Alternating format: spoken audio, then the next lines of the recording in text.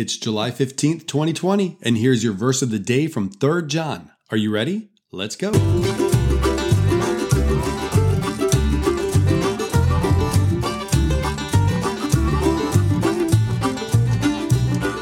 Hey guys, thank you so much for joining me. On this podcast, we are taking one verse or passage from each book of the Bible and talking about it. Today, we are in the book of 3 John, and the verse I want to share with you is 3 John 15. Here it is. Peace be to you. The friends greet you. Greet the friends, each by name.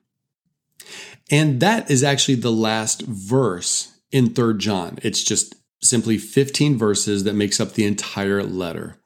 So let me read it one more time. Peace be to you. The friends greet you. Greet the friends, each by name. So the angle I want to take today is a little different than normal.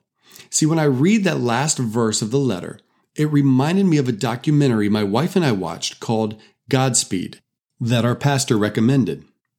It spoke about ministry, but really the heart behind this was loving and caring for people, the way that Jesus modeled with his own life.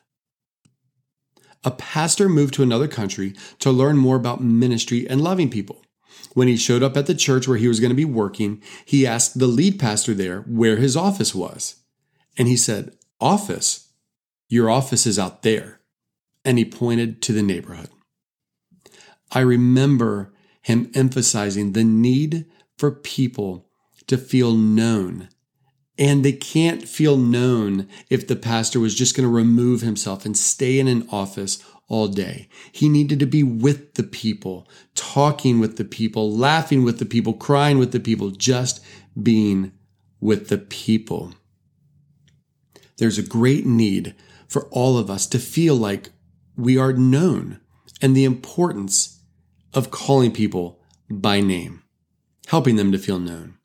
So when I read this verse, I just thought of how important it is in a social media driven world, in a digital world, to say hi to people, to greet them, to call them by name, to look them in the eye, and to show them that they're cared for.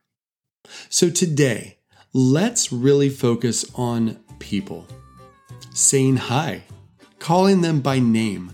Let's see what kind of effect that has on people.